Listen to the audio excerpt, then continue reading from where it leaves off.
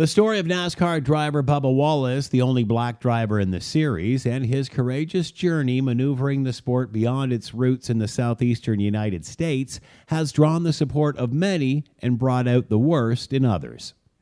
Wallace has said publicly it's time to remove the Confederate flag, which often flies in the infield campgrounds, reminding fans it is a symbol of great pain for members of the black community. But the lowest of the low was when a crew member found a noose in the garage of Wallace's car in Alabama. Outrage followed in and out of the sport, resulting in all drivers and crew walking behind his car in solidarity as it was pushed out onto the grid before the race. A later investigation concluded the noose was there last year, hanging from a garage door used to pull it down. It was a coincidence Wallace's car ended up in that garage race weekend and was not considered a planned hate crime. Some feel NASCAR was vindicated because it was not put there intentionally to refer to Wallace or his current stance.